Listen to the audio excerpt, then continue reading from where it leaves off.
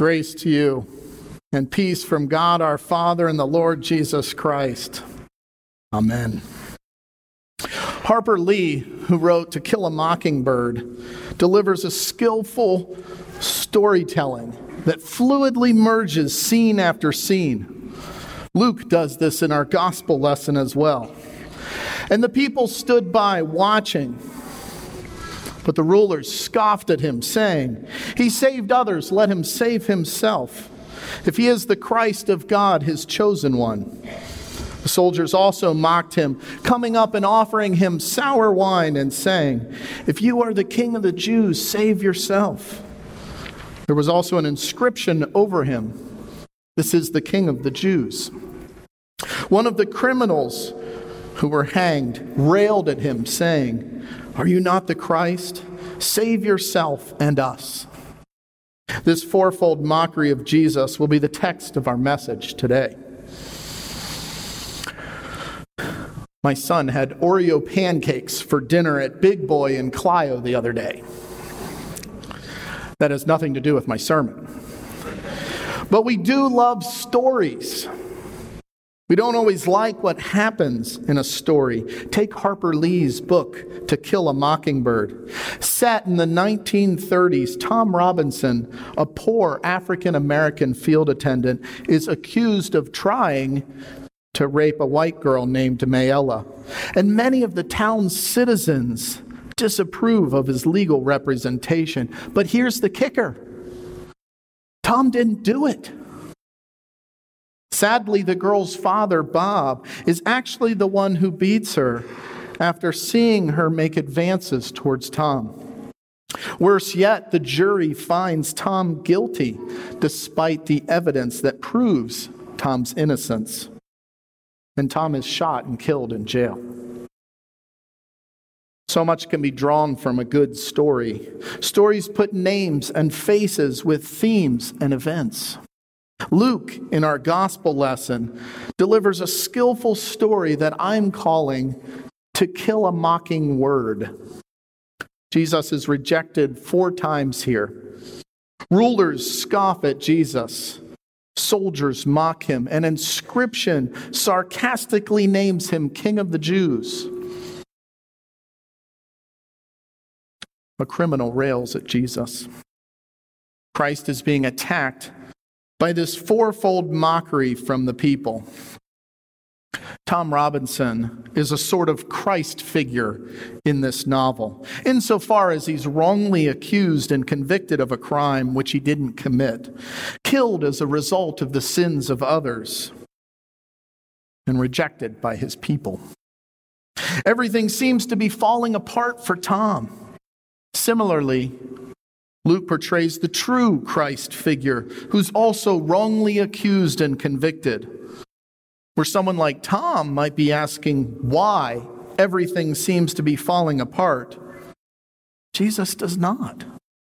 Instead of Jesus asking why everything seems to be falling apart, we're the ones asking, along with those in the gospel lesson, "Why, Jesus?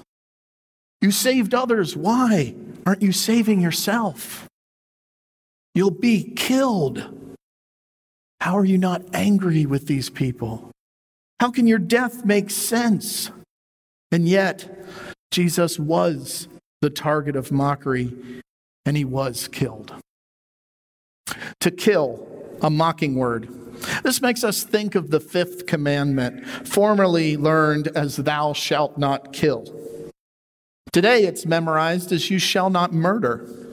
In this case, Jesus was killed, and it was murder, and it doesn't make sense. The people mocked Jesus because they knew it would kill him. What they didn't know is what could be accomplished through his death and resurrection. They were looking for a victory, a Messiah who was in complete control. To kill Jesus was the sinful act of his people rejecting him. But God was able to use what people meant for evil to accomplish his goodness. Paul tells us, "In him all things hold together, and he is the head of the body, the church. He is the beginning, the firstborn from the dead, All men and women have or will die, all the way back to Adam and Eve. We see death as game over. That's why the rulers, soldiers, the inscription, and a criminal all mock Jesus. This is game over for you, Jesus. Save yourself. But Jesus doesn't listen because everything isn't really falling apart for Jesus. Death is not final. This is not game over. Here's where all good stories deviate from the crucifixion of our Lord. Tom Robinson, the falsely accused and convicted man in To Kill a Mockingbird, never comes back from the dead. That only happens in fantasy novels. Tom Robinson doesn't defeat sin, death, and the devil by having lived a perfect life. No, Tom just dies. Tom is a Christ figure because of his sentence and death that can point to Christ. But Tom won't return to restore all things. Jesus did. Our epistle says, "For in Jesus all the fullness of God was pleased to dwell, and through him to reconcile to himself all things, whether on earth or in heaven, making peace by the blood of the cross." How foolish it was to mock Jesus. We don't know how his death on the cross saves us, but the proof of the truth is in the resurrection. The mockingbird symbolizes innocence in the novel. To Kill a Mockingbird is symbolically about the killing of that innocence in several ways.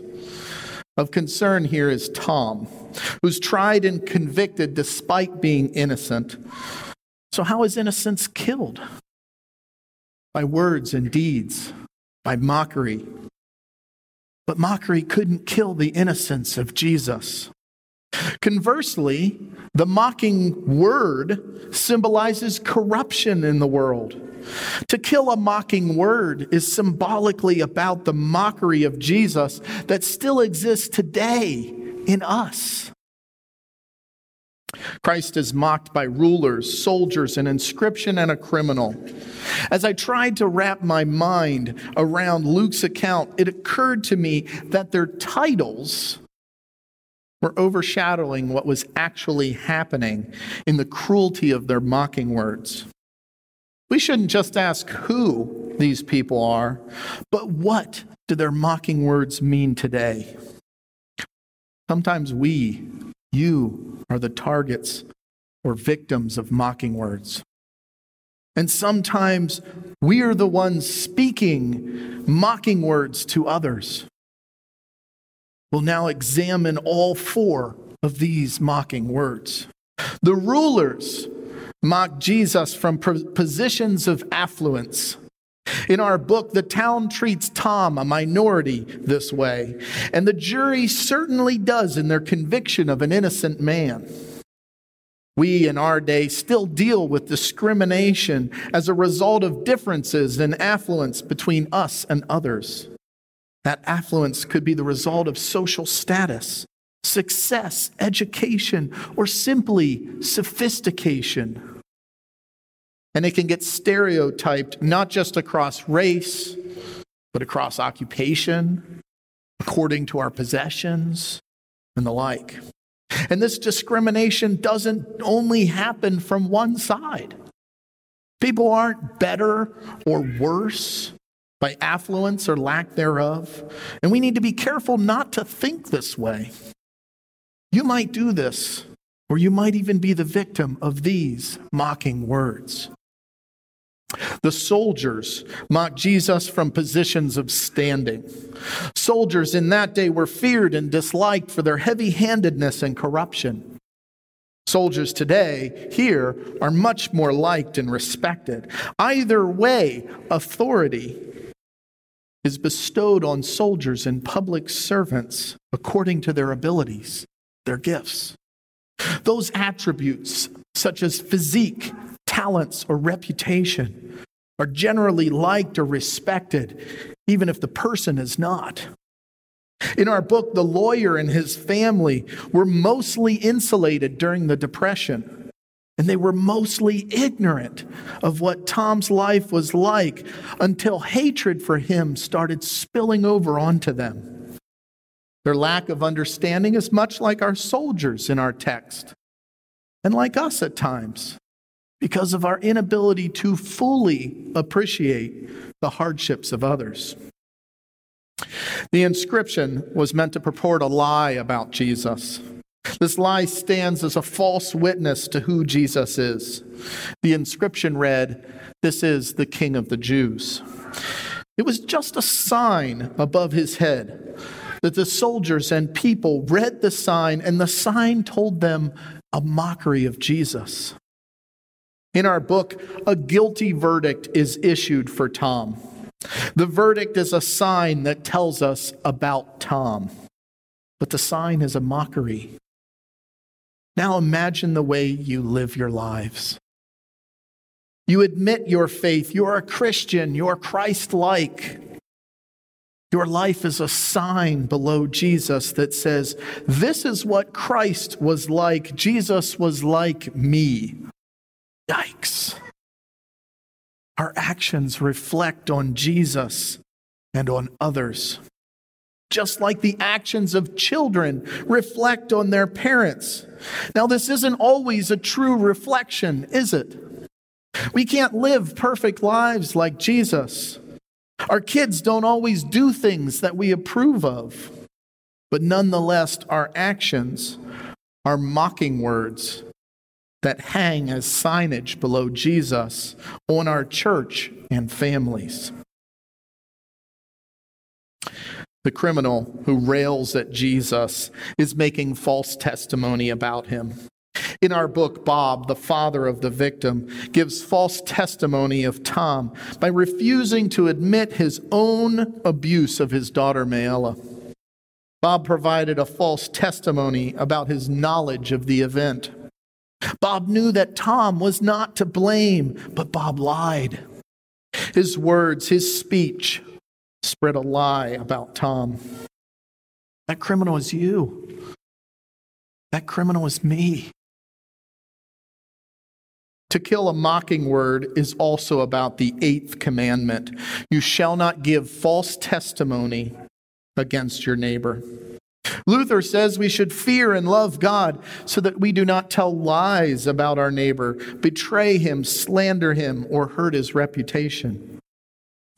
Our speech reflects on Jesus and on others, be it our family, our church or school, our community, our nation, and on all our affiliations.